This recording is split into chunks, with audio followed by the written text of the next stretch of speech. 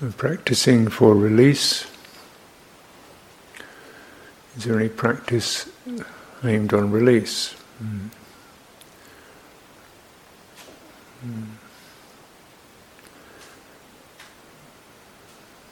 So the trajectory of knowing,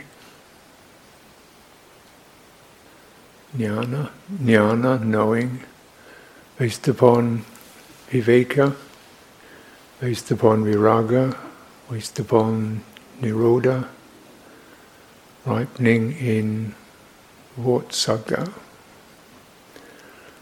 So dependent on disengagement, dependent on dispassion, dependent upon stopping, ripening in complete relinquishment.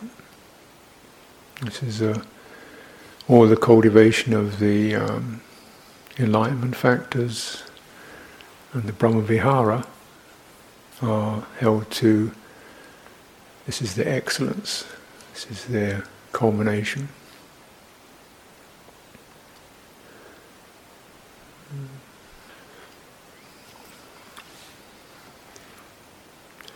So this knowingness, ñāṇa, gives rise to or ripens in aññā, realization.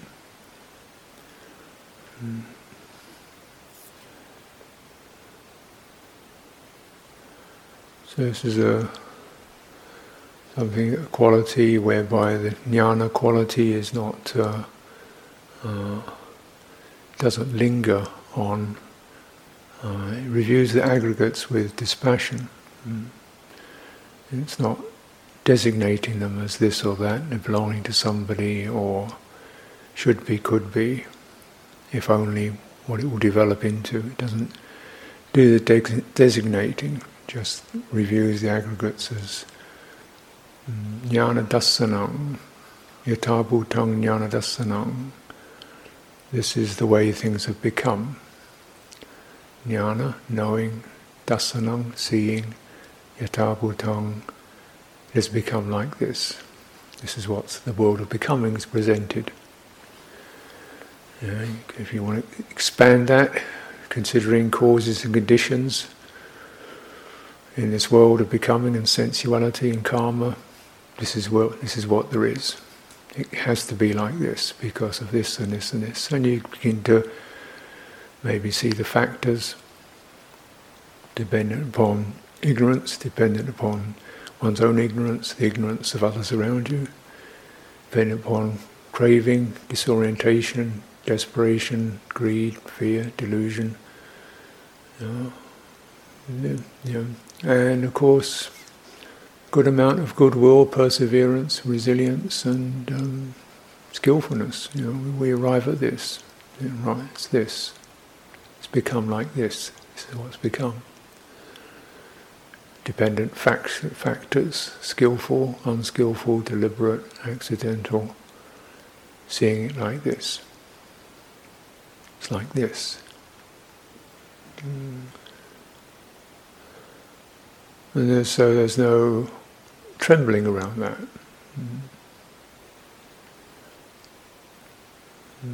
Saying when one doesn't tremble, how could there be dying? How could there be birth? How could there be a passing away? Because this knowing is not bound in time.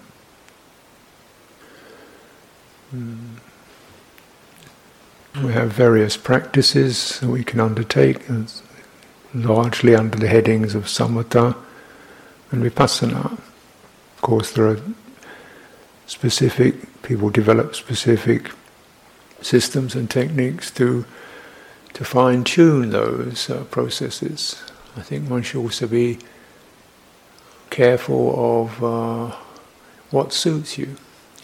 These are just systems and practices that you may take to, may suit you. You may end up getting tangled in them. You may find yourself frustrated because it doesn't quite work for you.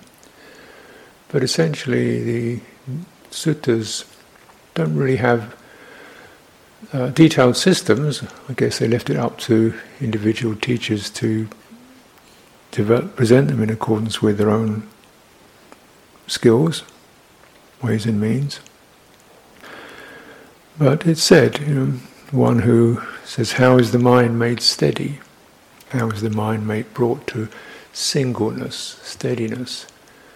Whatever you do that's a response to that is called the direction of samatha, that which steadies, makes the mind still, gives it some foundation. And whenever you inquire into what are the conditions that support this, how did this come to be? Given this, what factors supported it, what factors increased it, what factors, what's this state of being dependent on? When you any inquiry, investigation, you follow along that line is called vipassana, insight, seeing into where one emphasis is towards to make things unified and the other emphasis to pick everything apart. Seemingly contradictory, but not quite. And it's before you can really pull things apart, you have to have a definite thing you can focus on, and a skill in focusing, a steadiness. So the steadiness helps to sustain one's focus, and in the steadiness, one's mind loses its distractedness, agitation, dullness, energy, imbalances, whereby it's not really able to hold the right kind of focus. So samatha, I think, is so essential in that, to come out of the very multifaceted and multi-directional activities of the mind, that and energies, which are often quite scrambled. So you go slack and dull, and then hyper and over and under, and so on. So before we can really have a sustained focus to examine, one needs to be able to have a focus that feels comfortable and sustainable. And what is this? What focus is?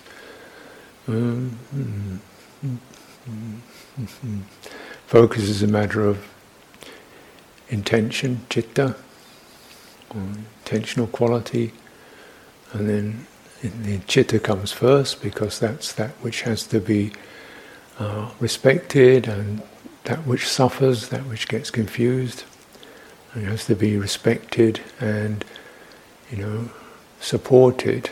So what will it favour? What will it pick up?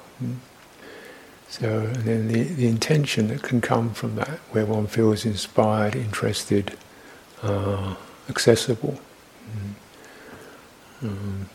So intention has to be picked up, faith, energy. So one of the energies able to collect. Then, and attention, you find something you can rest your citta upon, your awareness upon an object. That resting of awareness on the specification of an object is called attention. We create a certain area within the cosmos to stay with this. That's called attention, to create a zone, you could say, and then you keep resting your awareness, reading it in that. So sati, mindfulness, and steadying.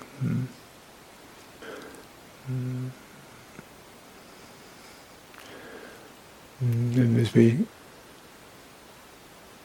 mind settles, we can begin to review. What settles is still vibrant, moving, shifting, dependent, not self. What's it dependent on? Skillful factors, dependent upon bodily energy, dependent upon mental attention, supported by happiness, ease, comfort, calm. So it's this, therefore it's like this. And it's that's the realization, therefore it's like this. Doesn't sound like much, does it? But It's what isn't there that counts. It's not the, now I am at this, now I know this, now I've got here. Is this, is this? What should I do next? It's just, it's like this now. And that quality has got no intention in it. It's not claiming anything, it's not deducing anything, it's not removing anything, it's not claiming anything, it's like this now. And that sounds sort of modest, but how many times can you actually arrive at that quality of it's just like this now, without something coming up and trying to change it? Yeah, or make something out of it. How can that bareness, whereby instead of concoctions, there's some mood comes in, some pressure, doubt.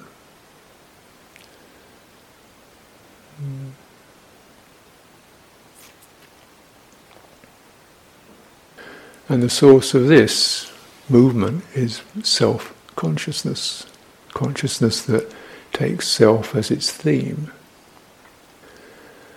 Ahankara, the self-making mind. So am I this, am I that, what will I be? Have I really got it yet? And this is when it's good. So to even get through to that degree of just that sort of uncertainty is pretty good, because a lot of the time we just hit all the accumulations of self, personal history, personal tangles, ongoing stories, concerns about ourself, various wounds and lost beauties that we feel still poignant for or hurt by and constricted by. So just the opening and clearing of the self arena itself is, so that one isn't just constantly hitting this stuff. This is what samatha and vipassana are about. So you see, these are our main practices, but they're not realization. They're the ones that make realization possible.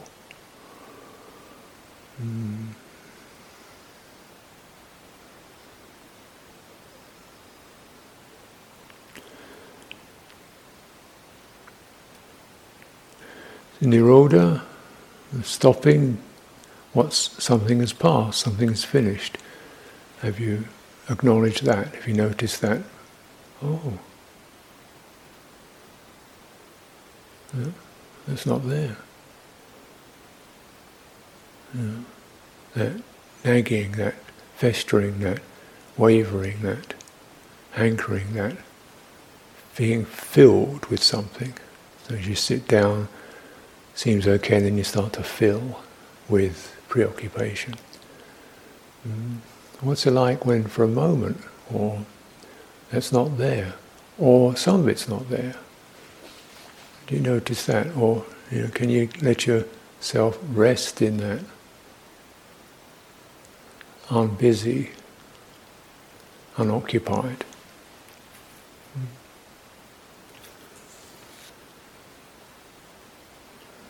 Or do something start getting impatient, agitated, should be doing something? Trying to figure it out.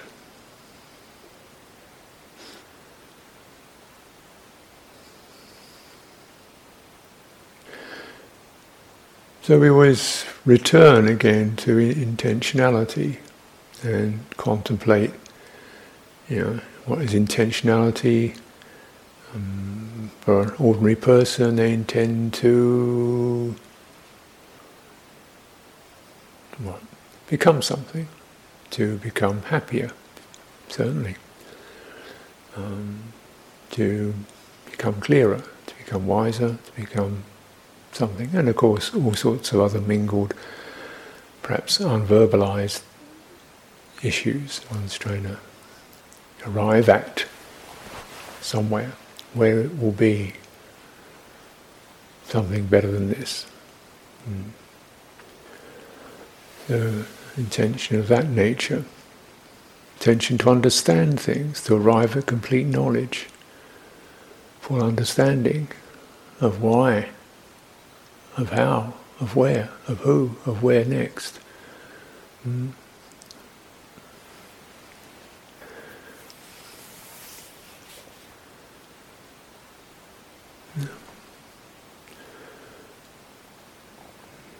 To become more concentrated, deeper, steadier, more sublime.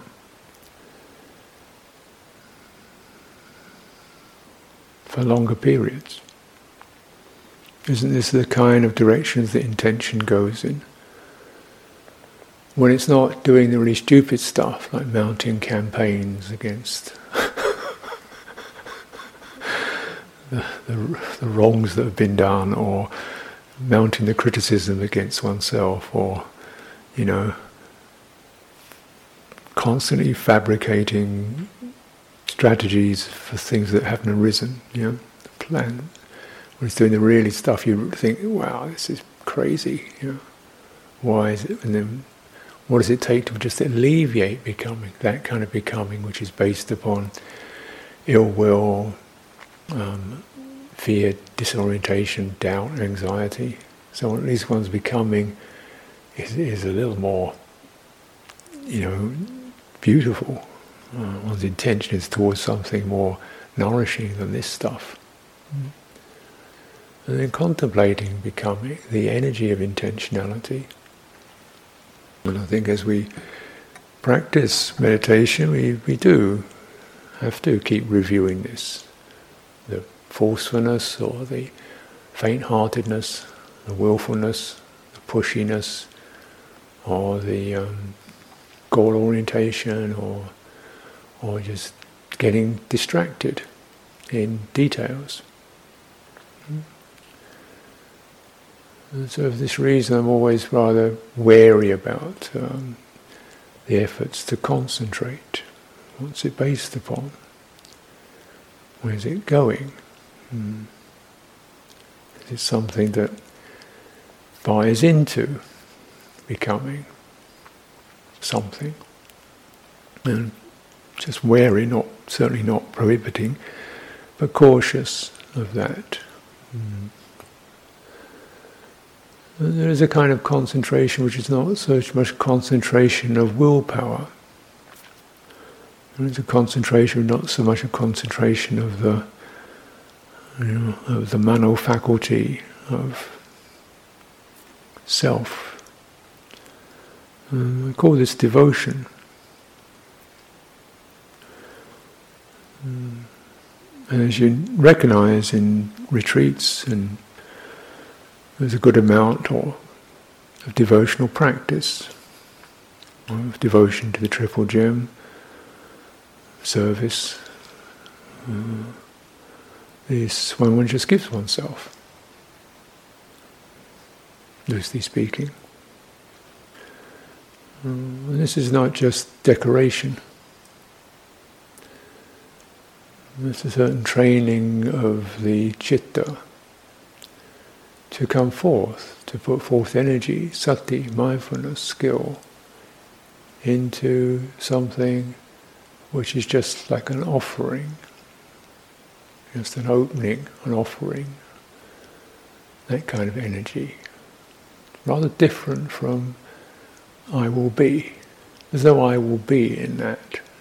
Well, I find it difficult to instruct an I will be out of puja or devotional practices.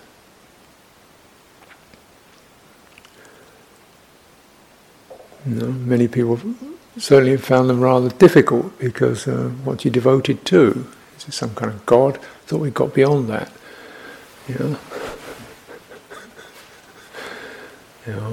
Pointless. Sunday sort of stuff, or whatever it reminds us of in terms of these archaic and perhaps meaningless, derelict rituals. You know, which is all totally understandable, but still, to me, it remains more meaningful now than many years ago, because it is this sense of just citta arising, and in a gesture of opening, giving. But it's not clumsy; it's carefully tuned, and tuned to the group and to a traditional form, even though the traditional form isn't something I would I might have made it different, but I'm not a tradition. The words don't always work, or this, that, but it's not mine. And that's part of it. It's a sense of being able to do something that's not mine, not exactly how I would do it. And then just train oneself to just... Because, it's that edge of self that, needs to be released from. That taking things as self, that measuring things in terms of self, that valuing things in terms of for me, what I'll get to, what I'll arrive at, measuring things in that way. And the time just reviewing that mindset, which is normally totally understandable, is the way of the world, one way or another. It isn't necessarily associated with evil, but doesn't get beyond self, because that's where it starts and that's as far as it goes. It just extends the domain. We domesticate the Dhamma. We attempt to. And there's a feeling of when do we get a chance to really put it all down?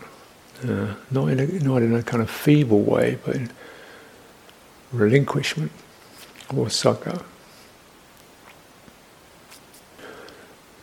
And something that's done beautifully, joyfully, fully, measured, clearly. It's not just a kind of ecstatic blast, but a careful this, lift the heart.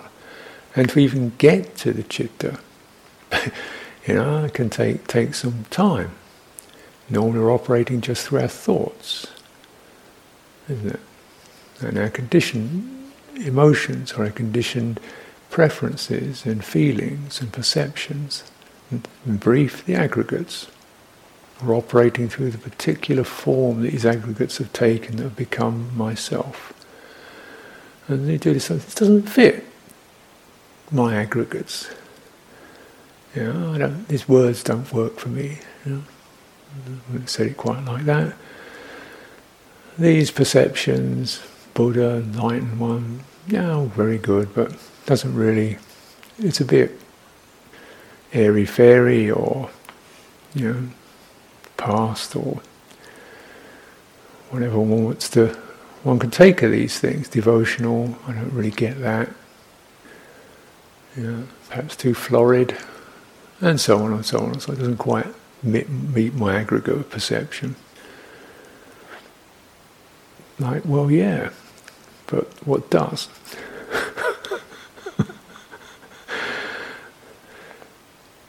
So this relinquishment, and a certain devotion to it, is relinquishment of the aggregates.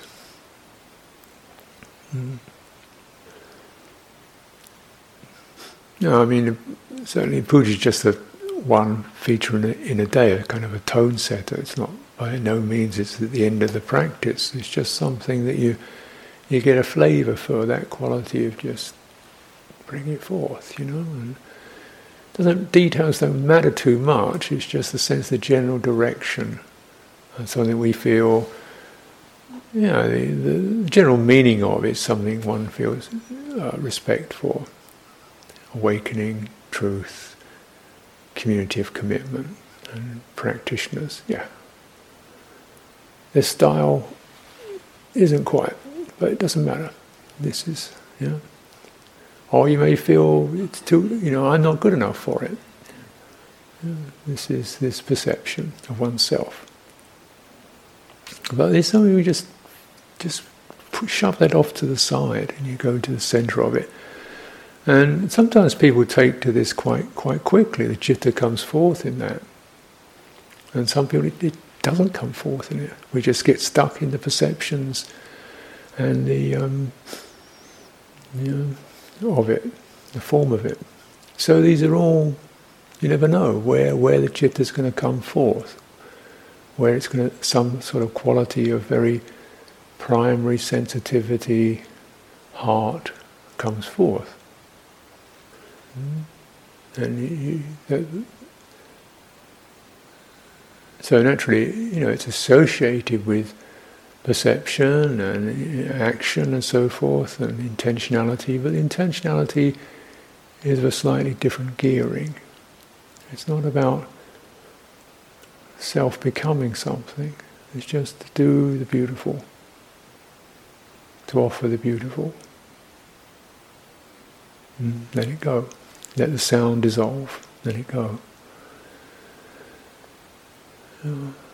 This is just kind of like a metaphor or analogy of what vosagga, relinquishment, release.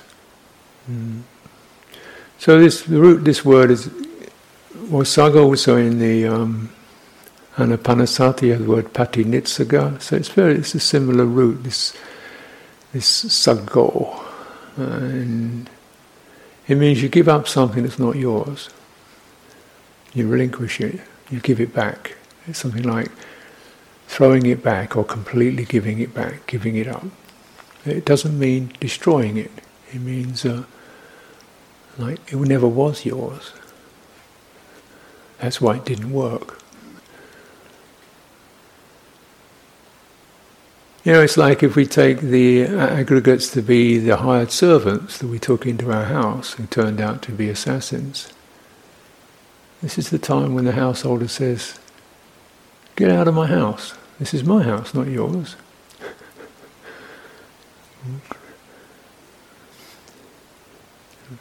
We let the aggregates take over our awareness, our heart, our intentions. We're there. Make me this, make me that, feed me this, give me that, become this, become that. I want one of these, I don't like that.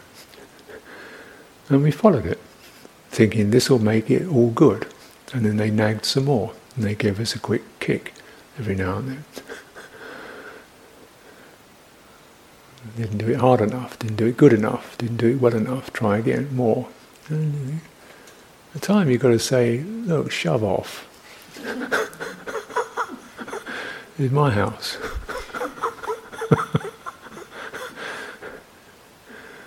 This is what we call throwing it back, giving it back. Giving yourself back to yourself, you could say. Giving citta back to itself. Seeing that which has become, it's just that which has become. The aggregates have become this way. This body has become like this. I could have it another way, but become like this because of conditions and causes and food and occasional accidents and birth traits and DNA and stuff like that. Here it is. This is, where and then this thinking mind has become like this. And then this karmic stuff with its poignancy and its urges and its fears and desperations and its joys and proclivities has become like this because of conditions and causes. This is what Samatha Vipassana shows us. So the condition for the arising of ñāṇa dassana is samadhi, when it's collected. It's a collectedness of the citta. Citta is steadied. And that steadying review of This is the insight practice, reviewing perceptions, skillful perceptions, become because of this, dependent upon this state of mind, this state of concentration, this state of absorption, or this lack of absorption, or this somewhat absorption, perceptions, that is, the nuances, the atmospheres, the mindsets are like this. And they've been brought into being. And it's perceptions. So that will change.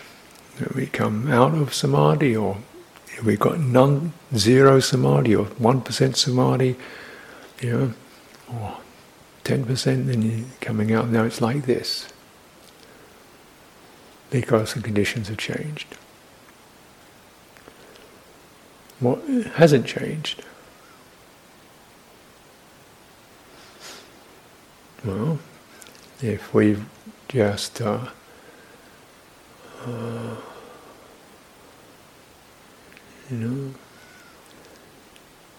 changed the view, we might acknowledge the knowing that it's like this. Maybe that has become clearer because something has stopped obscuring it. The need to fill it up with knowledge, thought, self. And maybe that's stopped. Therefore there's just a bare, simple knowing.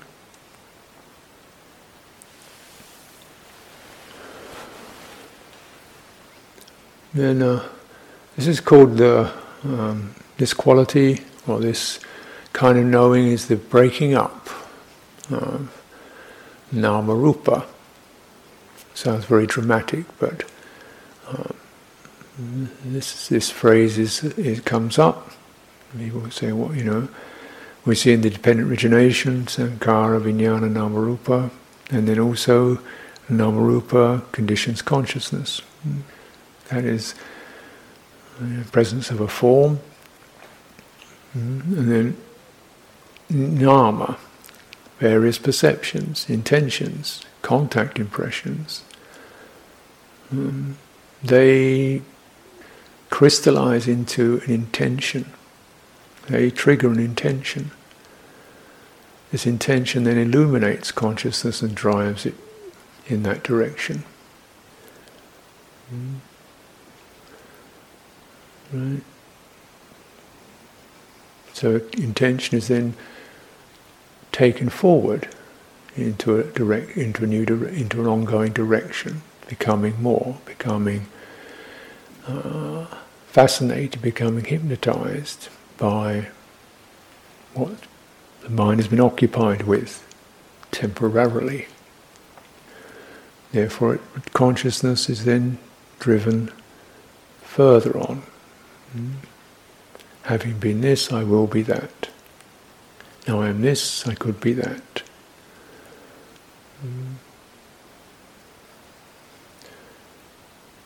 So with the breaking up of that, with the relinquishment of the intention, of that kind of intentionality, to make, to do, to change, to develop, to have more, to arrive somewhere, to succeed,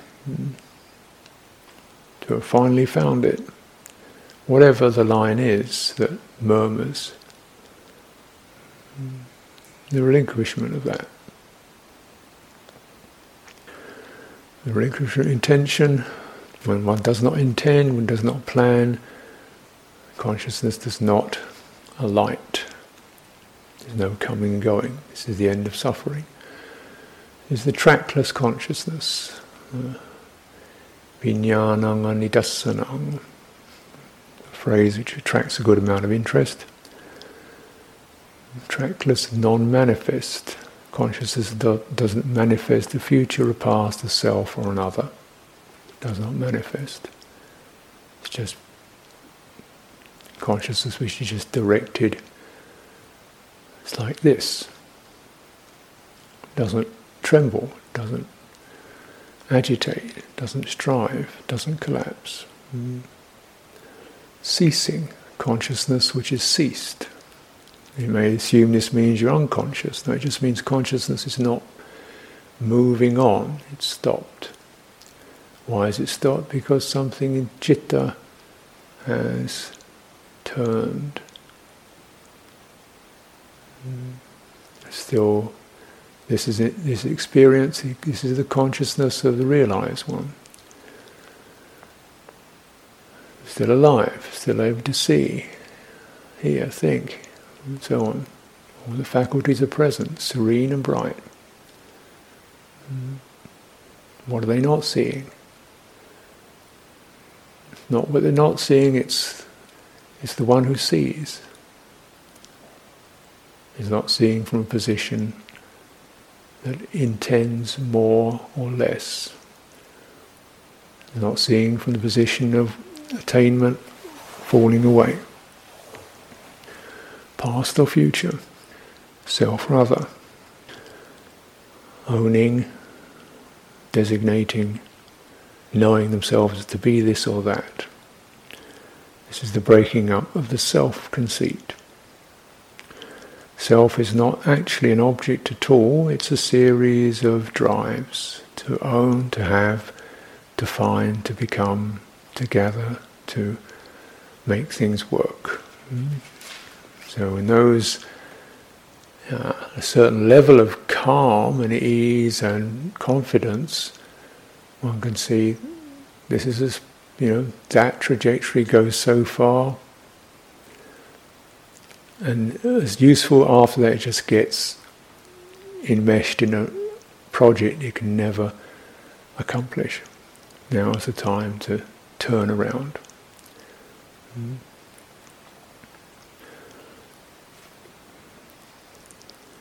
To see the seer, to turn consciousness around. Who is it who sees? Who is the seer? Who is the listener? Who is present?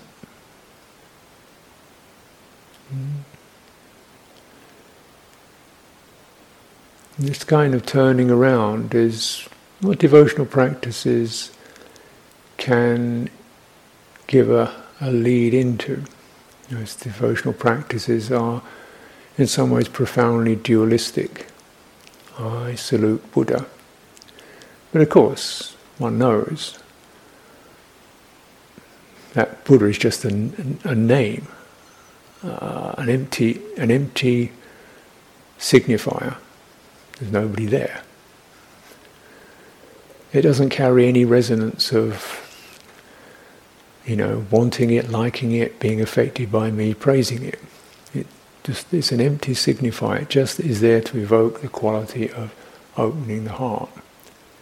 And then maybe because one is no longer concerned about winning or losing or being approved of or getting it right or making something happen, it could be that when we turn our attention round to the one who offers, there could be a realization.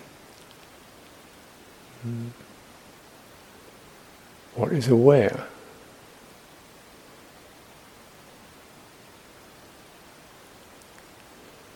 As if this empty Buddha is seeing me with no definition, just that sense of being seen, being held, being beheld by the blessedness, by the non-discrimination, by the non-resistance, by the openness, by the sacred. And what would that be like? How much of oneself is really a protection against the suffering that could be and does occur? How much of it's just warding it off? What would it be like to be in the presence of blessedness? When we come to realization, that's the domain we enter. Mm.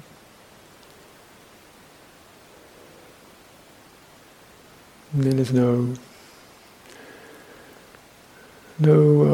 further commenting on the perceptions and form and consciousness as it is. Mm.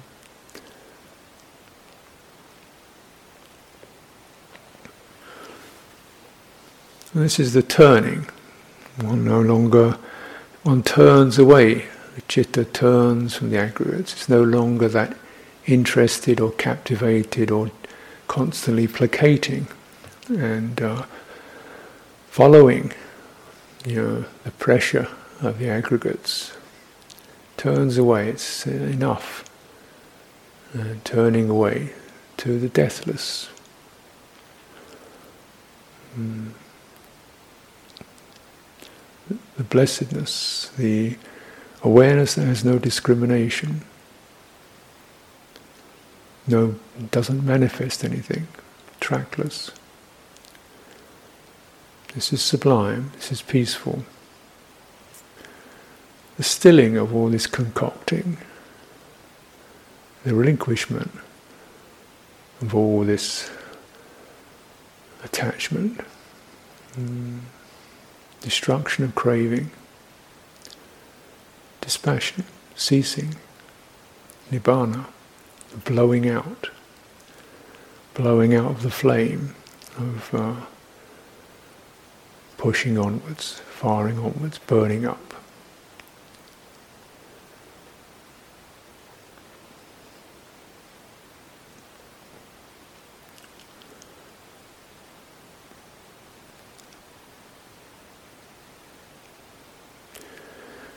So how do we practice this? I think there's this renowned piece of advice that,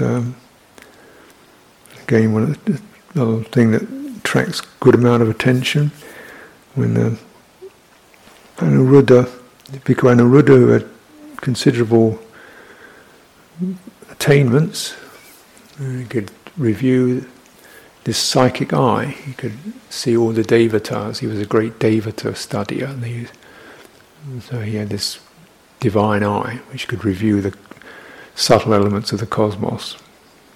And so he was clearly an accomplished being, but he wasn't an arahant. And Sariputta. So he said to Sariputta, I don't quite get it. I've got strong mindfulness, I could see the tenfold world system with a luminous eye, and still my mind is not settled. And Sariputta said, well, this stuff about the tenfold world system, that's just conceit. All this stuff about mindfulness is just, too much effort. All this stuff about your mind is just distraction. Why don't you just give all this up and incline towards the deathless instead? That sort of, takes the wind out of your sails a bit if you've got a little bit puffed up about seeing devatas.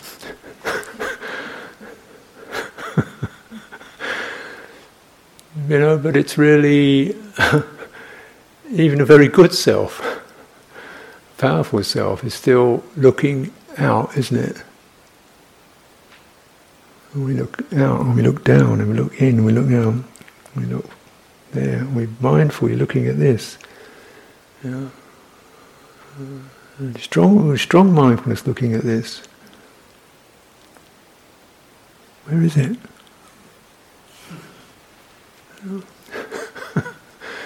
And then say, well, you turn it around.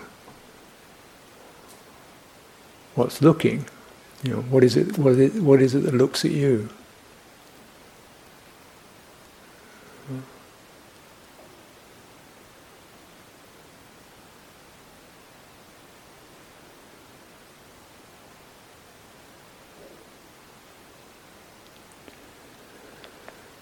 And you can touch into that. You can begin to see, oh yeah, that's right. That's where it starts to begin, doesn't it? Because what looks at me is often self-consciousness. You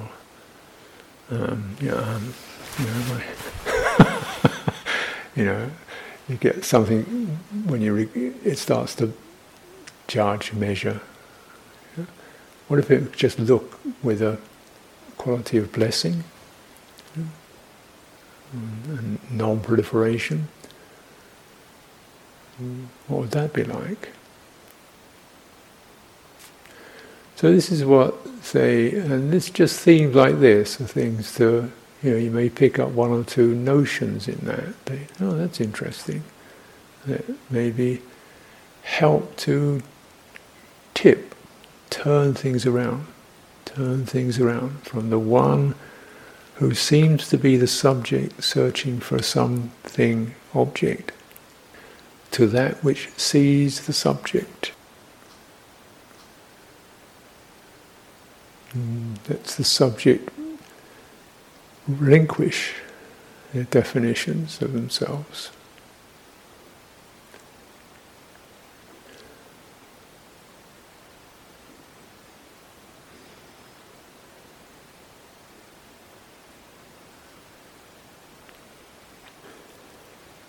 Anyone? Annamayam Dhammakataya Sadhu Karanga Dhamma Se